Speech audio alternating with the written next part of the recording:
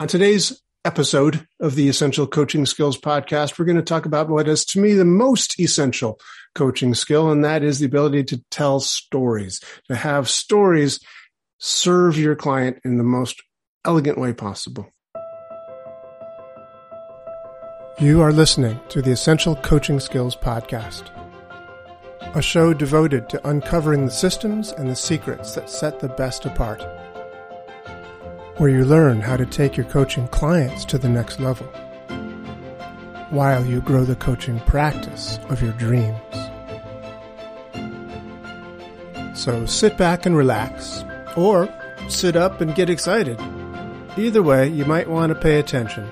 This could be important. Of all the essential coaching skills, I think it's pretty clear. It is to me, the ability to tell stories is number one. I mean, maybe it's number two, maybe rapport, that the client has to always know that you are on their side and that they trust you, and that rapport is perhaps paramount. Next to that, however, telling stories is just critical. Now, when I say telling stories, I'm not just telling like waxing yarns for amusement. That's nice, and it's a nice skill to have.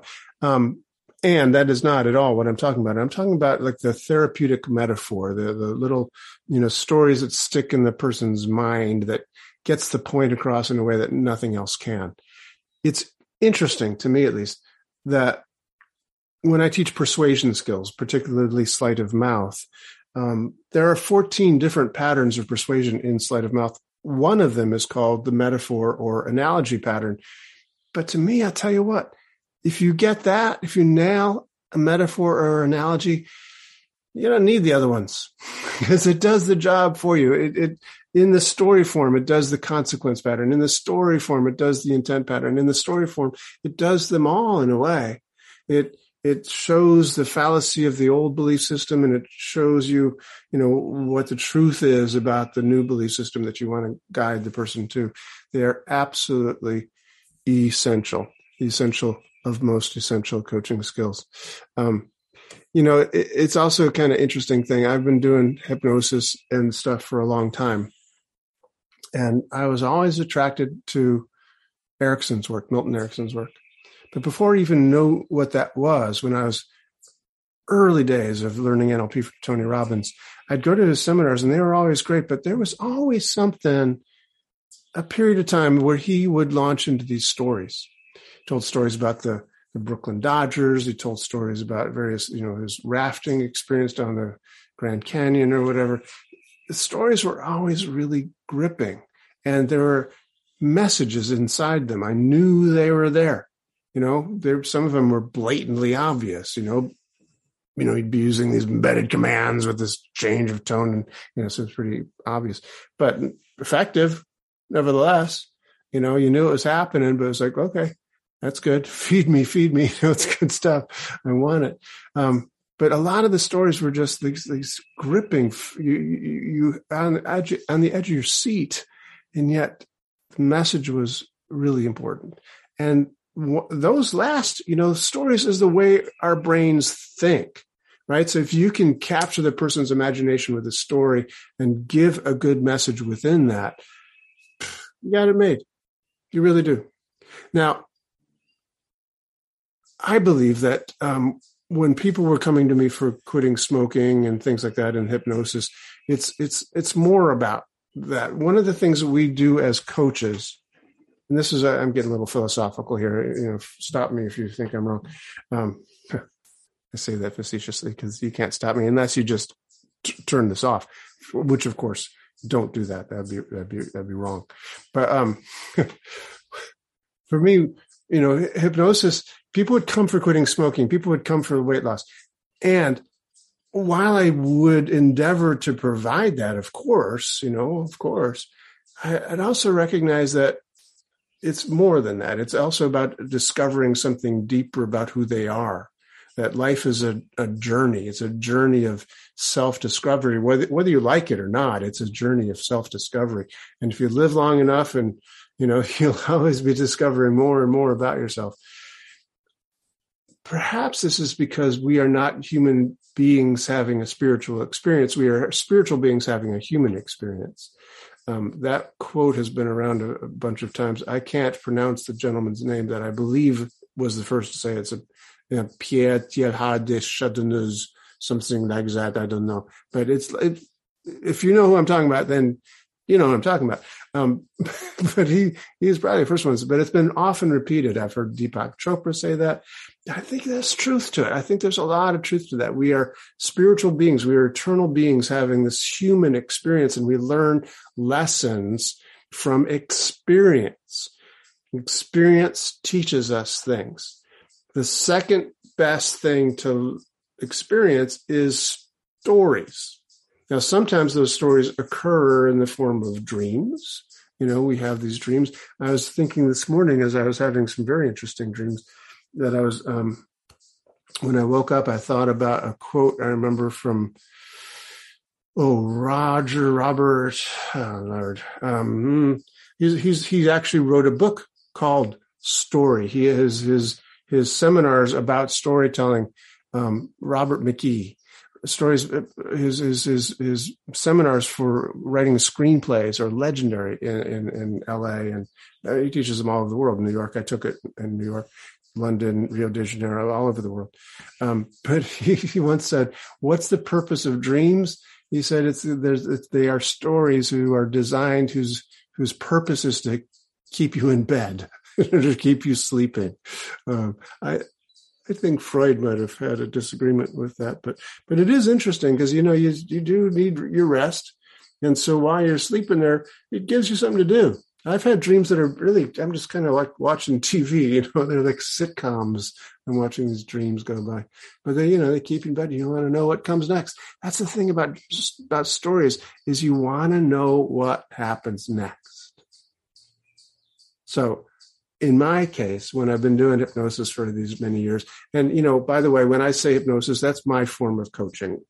Everyone has a way of doing coaching that is unique to them, or perhaps is a blending of different things that people do. We are all different. Every human being is different. Everybody's coaching practice is different. Mine is a blending of Ericksonian hypnosis, of neuro-linguistic programming, of the coaching I learned from Thomas Leonard. It is a blending of those things. I never took EST. I never took the Forum. I never did those things, but pretty sure Thomas Leonard did. And, a lot of things I got from Tony Robbins were, I'm pretty sure, blended with stuff from the Forum and EST sensibilities. I know that the man who helped create the Date with Destiny seminar with Tony wasn't just Tony. The guy that helped him create that was deeply steeped in the Forum stuff. So these philosophies form us, and we become who we are. And then people are attracted to us because there's something about what we do and our energies that, draw them to us. Our tribe is, drawn by our vibe. That's pretty cool. Our tribe is drawn by our vibe. I like that. I'm going to try to remember that. I might have heard it recently, but at any rate, it's true. So your stories inform their coaching, so you talk from your own personal experience. I know Milton Erickson did that constantly. He was always saying, when I was a child, one of his great stories, I've told you this before. Excuse me, I have a little bit of a frog hopping around in my throat here. One of Erickson's famous stories about how do you do psychotherapy. Again, stop me if I've told you this before. He was saying, well, I'll tell you how to do psychotherapy. He was surrounded by a bunch of psychotherapists who were asking him this question. And how do you do psychotherapy? And he said, well, when I was a child, somewhere circa 1910, 1915, perhaps, I was walking home from school. And those days, mostly there were horses and buggies. People didn't get around by cars. They were invented, but most people didn't use them where I was anyway. Trucks occasionally for hauling big things, but mostly it was horses and buggies. And I was walking home from school one day, and this horse ran by us and ran into this farmer's yard, started drinking out of the farmer's trough, and the farmer came out and said, "Get your horse out of here." And I said, "Well, it's not my horse, but I'll make sure he gets back to where he belongs." So I led the horse out of the farmer's yard and jumped up on his back and pointed him back in the direction from whence he'd come and said, "Giddy up." I'm not sure he said "giddy up" exactly, words to that effect, no doubt. And the horse started moving. And he said every now and again the horse would stop and, start eating some flowers or a clover or something along the path. And Erickson would just pull his head back up and keep his attention on the road, urge him on. And after a while, the horse turned right in another road. Then it turned left into another farmer's field. And the farmer came out and said, "Hey, thank you for bringing my horse back. How'd you know where to bring him?" And Erickson said, "Well, I didn't know. But I knew that the horse knew. And all I had to do was keep his attention on the road."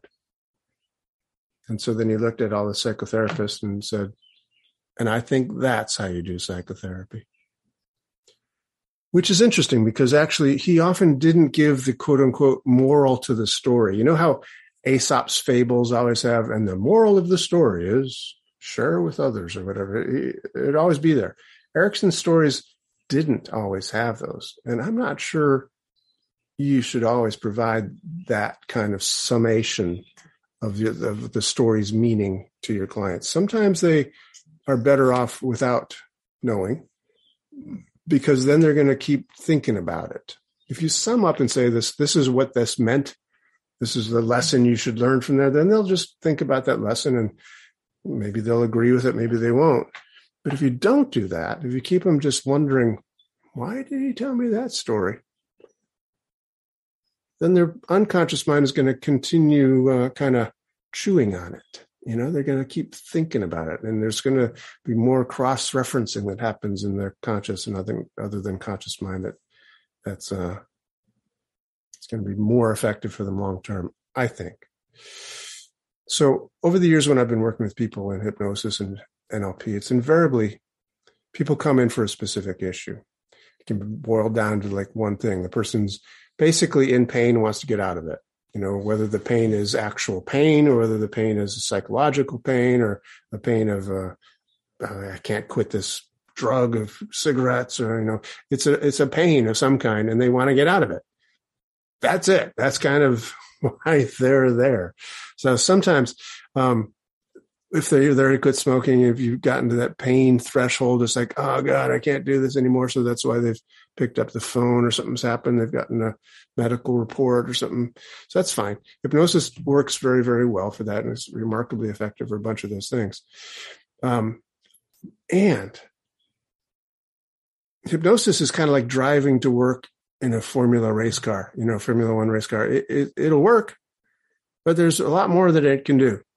There's a lot more that it can do. So Erickson once said, patients become patients because they're out of rapport with their own unconscious mind, right? People become in need of therapy. In other words, patients become patients because they're out of rapport with their own unconscious mind.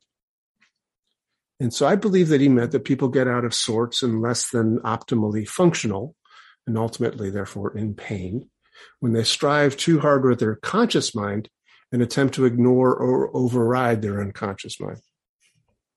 Remember Dan Millman talking about a very similar thing in his Way of the Peaceful Warrior stuff. I took a workshop from him, a Peaceful Warrior workshop.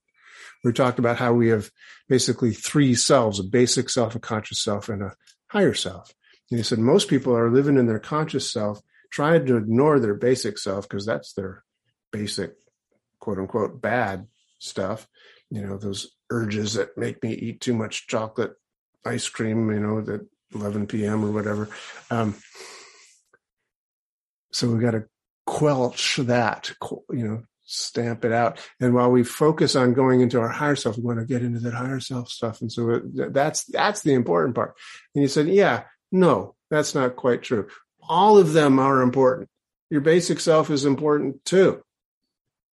It is. And it's also kind of like a 7-year-old doesn't really understand the concept of delayed gratification. It wants that ice cream now. You get a cupcake, it eats the frosting. off the top. It's your seventh. So if you ignore for too long, it will throw a tantrum and demand your attention. And then you'll eat the whole carton of ice cream, So we want to have rapport with all of our parts. All of our parts. Carl Jung would have seen this as the recipe for creating the person's shadow, right? Their shadow is the part that we squish down and say, no, that's the bad part. Hypnosis, I think, when employed as a tool for transformation, helps to integrate the shadow elements of the individual. And it's the integration that can be the most important thing. It's the integration of the conscious and the unconscious working together that can be the most important thing. A truth I believe has been known for thousands of years. In the Gnostic Gospels, according to Thomas, Jesus is quoted as saying the following. He said, if you bring forth that is within you, how did it go? If you bring forth what is within you, what you bring forth will save you. If you do not bring that forth, it will destroy you. Let me tell you a story about that. This is from Jungian psychology. There's a story about a woodcutter, young guy. He went in his father's business. He was like 17, went in his father's business of woodcutting. And he wanted this dream to be a doctor. He wanted to go into the city and study medicine and be a doctor. But, they were kind of poor woodcutters, so he didn't have a ton of money. So he went to school for a semester, but then he had to come back and he was, back in the forest cutting wood. And one day he was cutting wood and he broke his axe. And so that was discouraging. And he got somehow very exhausted, felt very, very sleepy. And he sort of laid back against this massive tree, like the big old tree in the forest. And he sort of fell asleep there. And he woke up and he heard this sound, this voice coming from the roots of this tree. And so he digs down and he finds this package, this wrapped up package, and he pulls out this lamp or jar or jug of some kind. It was a jug, I think.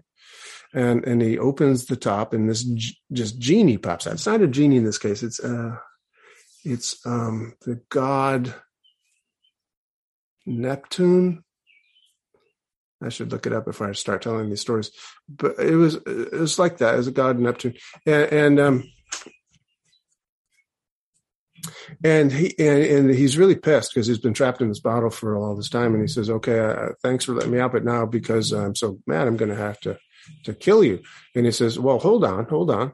You, not so fast. You're so big and strong. You could possibly be in this bottle. I don't even believe you. You can't be trapped in this bottle. How'd you get inside this tiny little bottle? It's impossible." He said, "I'll show you." And he got back inside the bottle. Quickly, the kid put the cap back on, screwed it on tight. Logical, of course. And yeah, I'm sure you'd have done the same thing. And so then, this God is like saying, okay, tell you what, let me out of the bottle and I won't kill you. And in fact, I'll give you a special magic rag. And it sounded like a good deal, I guess. So the kid said, "Okay, magic rag sounds good." And no killing, right? So no killing. So he lets him out of the bottle for the second time. And true to his word, Neptune or Mercury, whoever this god was, did not kill the kid, and he gave him a magic rag, and so he wiped his broken axe with this magic rag, and not only did it mend itself, it turned into solid silver, which was really valuable back then. So he took this solid silver axe into town and sold it for like 1,000 guineas or something like that. I don't know, but it was a lot of money in those days, especially. And so he was able to go through medical school based on this fortune, and he became a very famous doctor. So that story illustrates what Jesus said in the Gnostic Gospels, which is, if you bring forth that what is within you. So this Mercury, this god, Mercury, I think it was Mercury, this god that is buried inside the roots. That's symbolic for the unconscious. You bring it out, you bring it forth. If you don't, it might kill you. I'm going to kill you. But if you, bring it forth in a good way, it can totally save you, transform you. The whole notion of Jungian psychology is transformation. I'm using the word trance, kind of emphasizing that part because I think of it that way. Transformation. Hypnosis helps with that. But the idea of transformation, the idea of Jungian psychology is that we bring forth this individuation. You become that you were meant to be on the planet through the process of individuation. And sometimes in so doing, people might not like that very much. They think, oh no, you should stay the way that I liked you before when, you did what I told you and, you met certain criteria that were important to me. So to them, it seems like you're committing a crime. It's like what my therapist once called it, you're committing the crime of your own uniqueness, right? So you become that who you are meant to be, whether other people like it or not, right? So, yeah, the transformation, the individuation, becoming who you are. So for me, that idea of using hypnosis, using coaching to help a person become who they are fully, and they're not just achieving an outcome, right? They're not just saying, I'm going to become a successful coach in my own practice. They're not just becoming, meeting a goal of losing 20 pounds or 50 pounds or whatever. They're not just meeting a goal of, whatever. They're transforming into their right person, their right being, that they're becoming generative. So the generative nature of Ericksonian hypnosis is where stories become so rich and full. Because again, unlike the teaching tales of Aesop, where you say, okay, now this is the moral of the story. In Erickson's stuff, he would just tell these stories, and people would sometimes take a long time to figure out, maybe even not even consciously ever would they figure out exactly what he meant by that, exactly what he was doing by that. So, yeah. Let me tell you a story about Erickson. So Erickson often, like I said, would tell these stories about his own life and other clients of his. He would tell stories like, well, once I had a client who, but what I find really truly fascinating about Erickson's work, as opposed to, for instance, Freud, is that the old model, I think the kind of old model of therapy, kind of coaching perhaps, is to say, okay, there's a problem. There's a pain. There's a problem. There's something we need to fix. Something's not working. I need it to work. What's the problem? And we begin to, find ways of solving the problems and then say, okay, great, we're done. And so maybe they come in for a session. Maybe they come in for, 2 sessions or even a month of sessions. But it's like they've solved the problem. Thank you very much. Hopefully you'll get some referrals out of the deal, But that was the whole model, wasn't it? Like Freudian times, that there's a dysfunction, there's an illness, there's a psychosis, there's a problem of some kind that we need to fix. And if we can figure out where this problem came from, if you were just not toilet trained right or, something, and we can figure it out, the problem, we can fix you right up and you'll be okay. That was the kind of deal. I think we go much further than that these days, when it's done properly, when we're working at our best with folks, is we discover who we are really, and we let that out. We look for how we can do that. And when we tell a story, then the person has to figure that out for themselves. And sometimes it even surprises us how they go with that. I kind of find it interesting. I find it kind of interesting. That's what I meant to say. I find it kind of interesting that, often when people think of Ericksonian hypnosis, they think of Erickson zoning people down and putting them into deep trance. And of course, he had the ability to do that. And a lot of times he just told stories. And people would be in a trance, although they wouldn't be in a very deep one. They'd be sitting there with their eyes open, thinking they're just listening to this guy tell a story. But it had meaning to it. And certainly the way he told the story, it was as effective as at capturing their attention as any sort of, watching the watch go back and forth, or that braid fascination device where they get transfixed by this, swirling optical illusion thing. But he would tell stories and people wouldn't know that he was doing anything. Like, for instance, he had polio, right? I don't know if you know Erickson's story, but he had polio as a child. He was about 17 years old when he was stricken with polio, and he was really supposed to die. His teachers, his parents, doctors, the doctors that came out to the house said, yeah, nothing we can do for him. He's going to die. And he didn't. And that's a very interesting story unto itself. But Erickson would sometimes tell the story about that experience that he had to his patients. And so I'm going to read to you a section of him, his writings, where he describes this. Now, he is telling this to a client, right? So imagine that you are talking with your client and you say, oh, well, so you're having trouble being motivated. So you want to do this thing, you want to start this website, you want to start this business, you have trouble being motivated. Okay, that's very interesting. When I was a child, I had polio. So anyway, imagine telling a story that'd be like kind of like this. So this is Erickson's story. He said, we learn so much at a conscious level, and then we forget what we learn and just use the skill.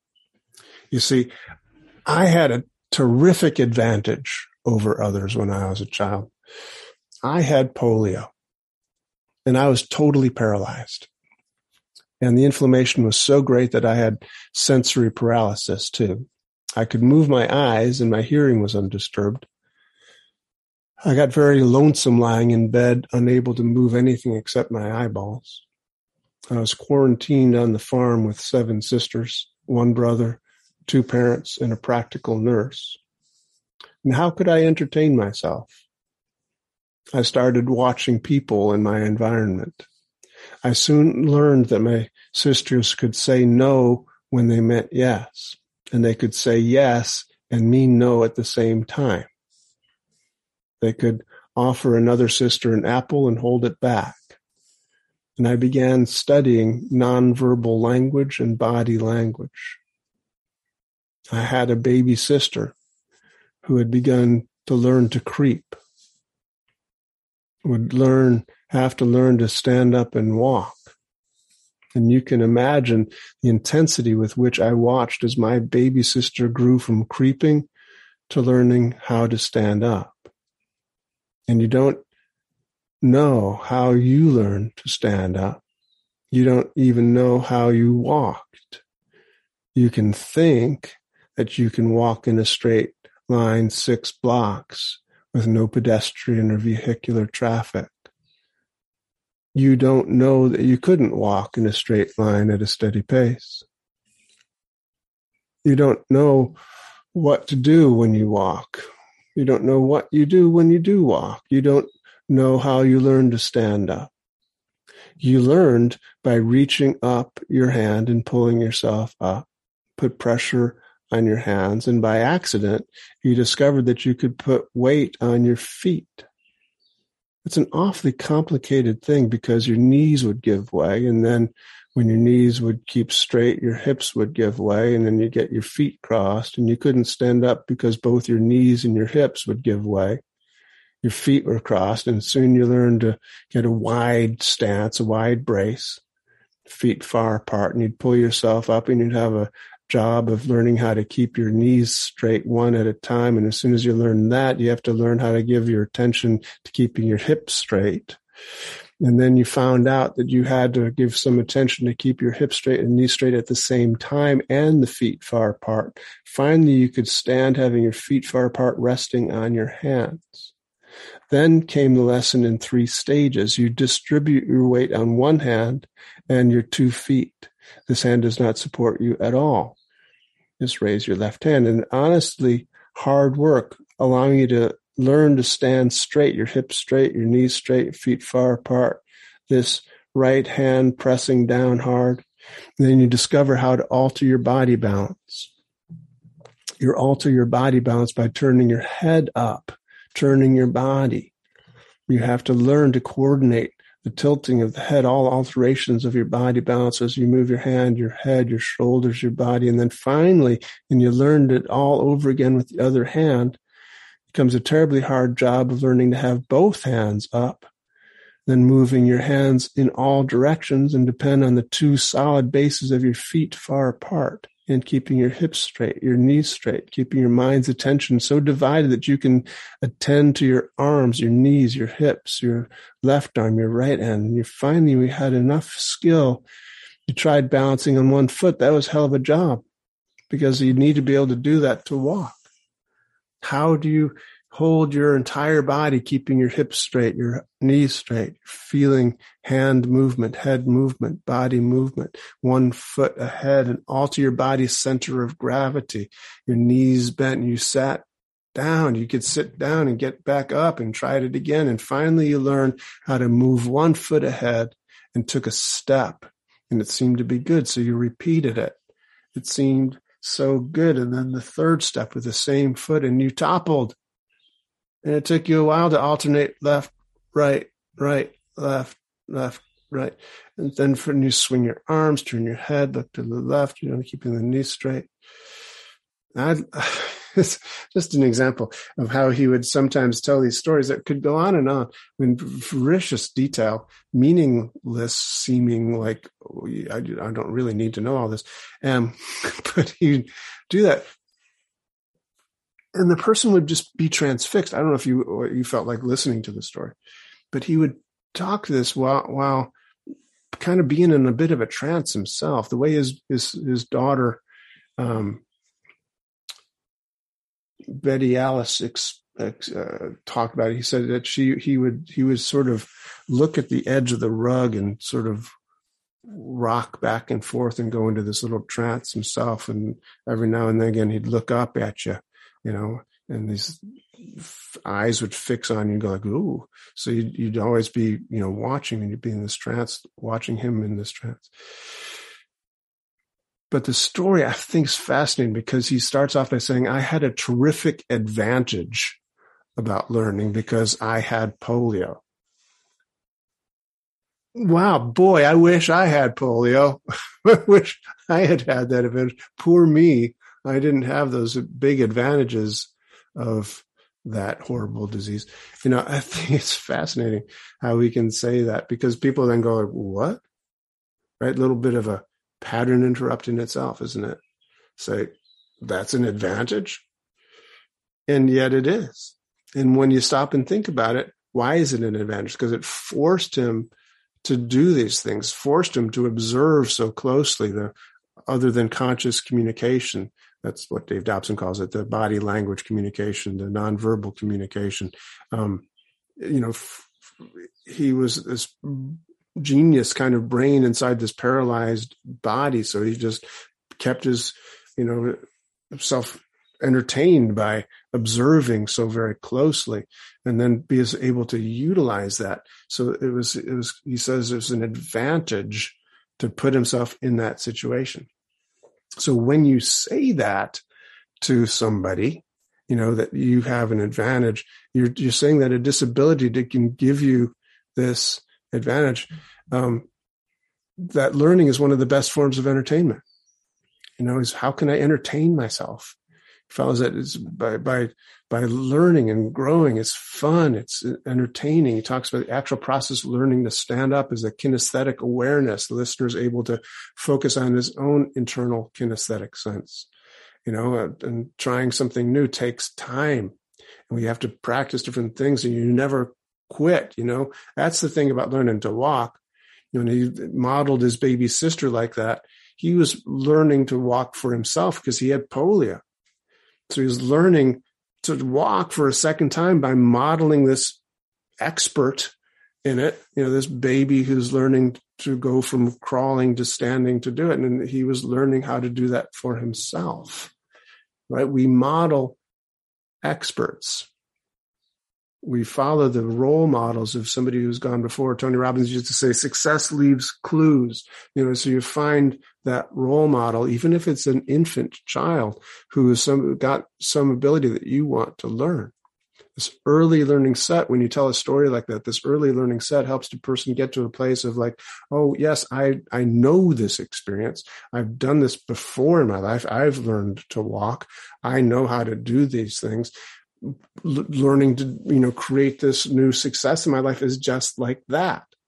It's one step at a time. Left foot, right foot, repeat, right? It's one step at a time. So this story, I'm sort of perhaps giving bits of it away here, but that's what these stories do. You help them recognize that they have the ability in them already. You're helping them to bring it out within them through this story that you're telling. Now, Erickson had thousands of stories, as do you. I was talking with a class of mine that I was teaching on Ericksonian hypnosis.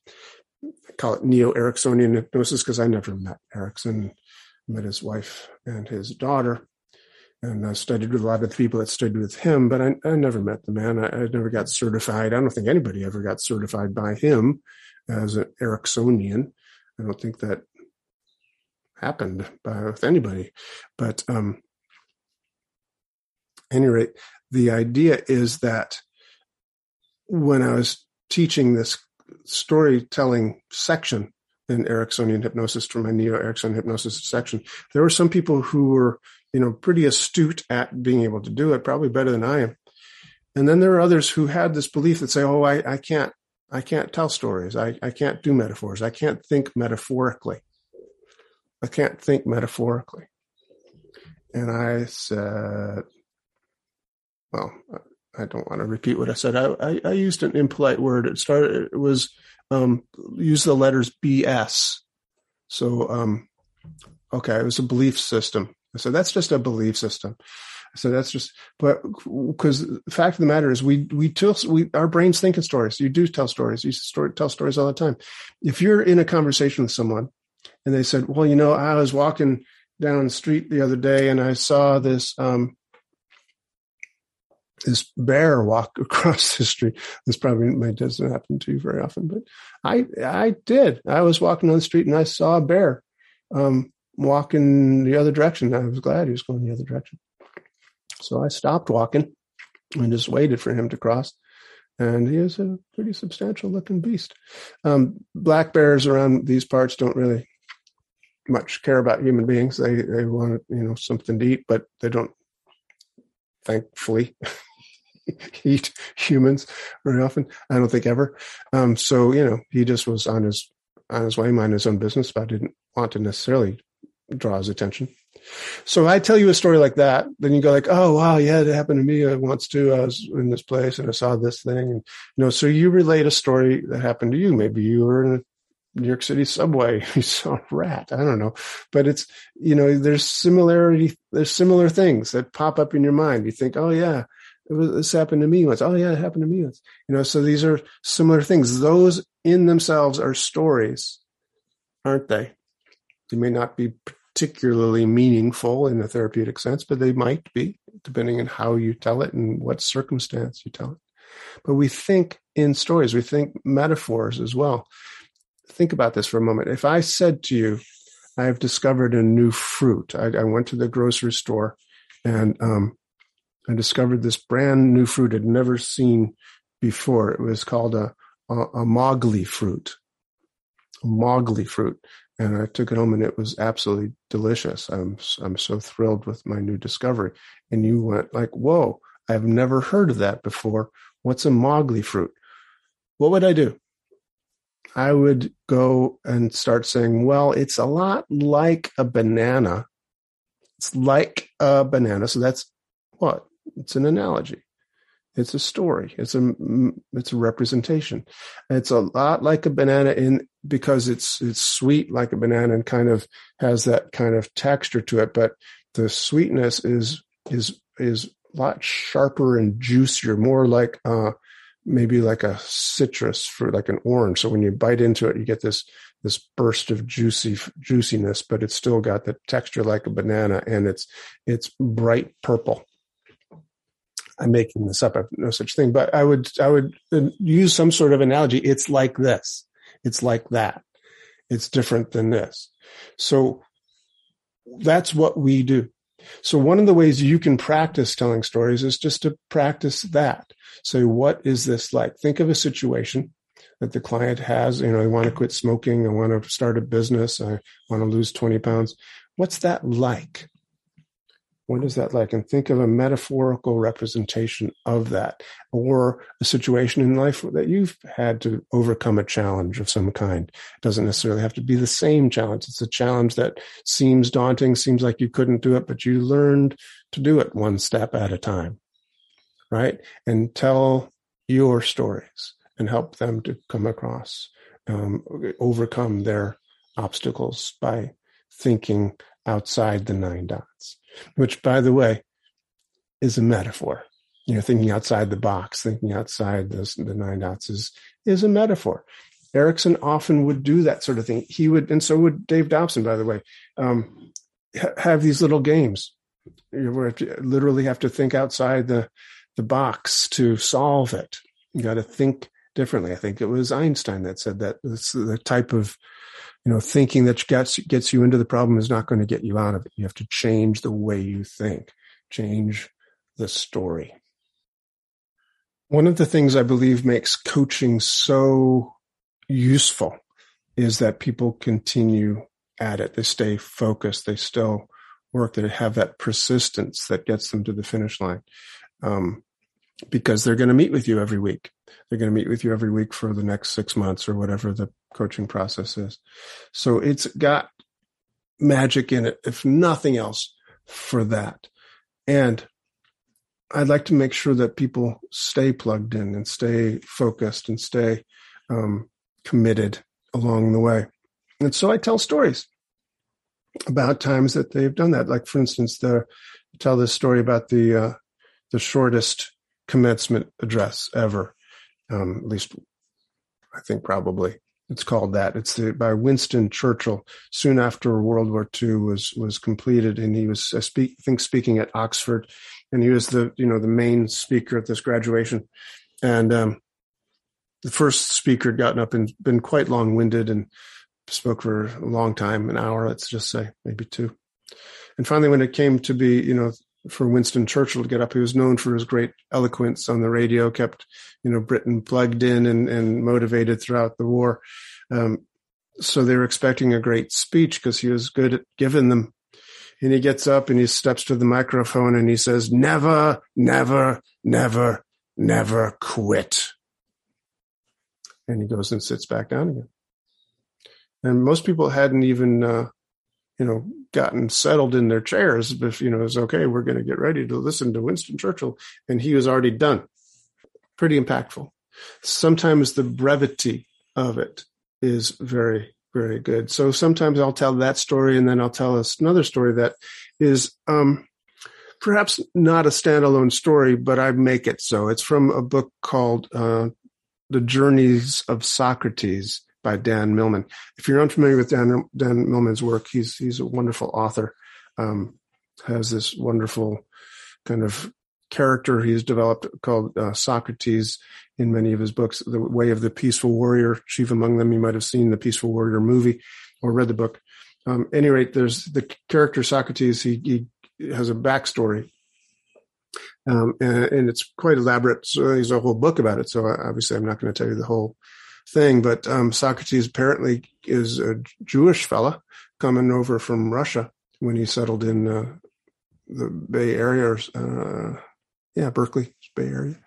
But the backstory is that when he was in Russia, a long time ago, in the teens or so, he's an old man when Dan met him in the 60s or 70s. But he had been living in a village, and the Russian army had done this pogrom. I think that's the way you pronounce it, pogrom, where they came in and they, ran roughshod and killed a lot of the men and raped a lot of the women and kidnapped a lot of the people. And so Socrates, his name isn't actually Socrates. That was a nickname that Dan gave him. So I'm not sure what his name actually was. But the character, Socrates, his wife was murdered. His daughter was kidnapped, and he was left for dead, although he didn't die. And he recovered and vowed, after burying his wife, to find his daughter and to get revenge on these people that had done this terrible thing. And so the story goes that he went off and studied with lots of different martial artists, and that's how he became this, peaceful warrior that eventually taught Dan Millman all the things in the book, The Way of the Peaceful Warrior. But along the way, before this story concludes in the journeys of Socrates in this particular book, he is studying with one of these, master kung fu artists or something. He's gone to various places, India, Tibet, whatever. And so he has found this man who's world renowned for this great master kung fu artist or something. And he's found him, and he's living with him in his bungalow on the slopes of this mountain in Tibet, maybe, let's say. And part of their training every day is to run up this mountain. And, particularly at the beginning of his training, it was very, very difficult. It was a very steep mountain. And his teacher, I imagine him looking kind of like Yoda, but I'm sure he didn't. But I imagine him like that. He was very spry, and although ageless, seemed to, have boundless energy that he was able to just sort of channel from the earth kind of thing. And so Socrates was trying to run, but he's so tired. So he maybe even been carrying a backpack filled with stones or something to give him extra strength. And he just said, "Oh, I can't go on. And the little Yoda teacher person came over to him and said, "You can quit as often as you want." Now, when I tell a story like this in a session with somebody, I'm generally at this point right now looking at them and pointing my finger at them and saying that Yoda said this to Socrates. But this, of course, is me saying it to them, but in the story form. So he said that the little Yoda fellow looked at him and said, "You can quit as often as you want, but keep your feet moving." And that's where I'll leave it with you today. Thank you very much for listening. We're closing in on our 100th broadcast, and we're going to be we're going to be adding a video component to these websites, to these podcasts soon. We have it already in progress. You can listen to the same podcast we've done. We're just making them videos. So you won't actually see videos, not yet, not for a while, but you can listen to them on YouTube and see the pictures of the people that I'm talking to, at least to see their headshots as I'm speaking with them over on YouTube. So check out this Essential Coaching Skills podcast on YouTube and tell your friends and neighbors. Thanks a lot for tuning in, and see you soon. Well, that's our show for today. Thank you so much for joining me. If you want any more information about today's show, please visit our website at www.essentialcoachingskills.com. Be sure to tune in again next week for our next episode and discover even more about the systems and the secrets that set the best apart.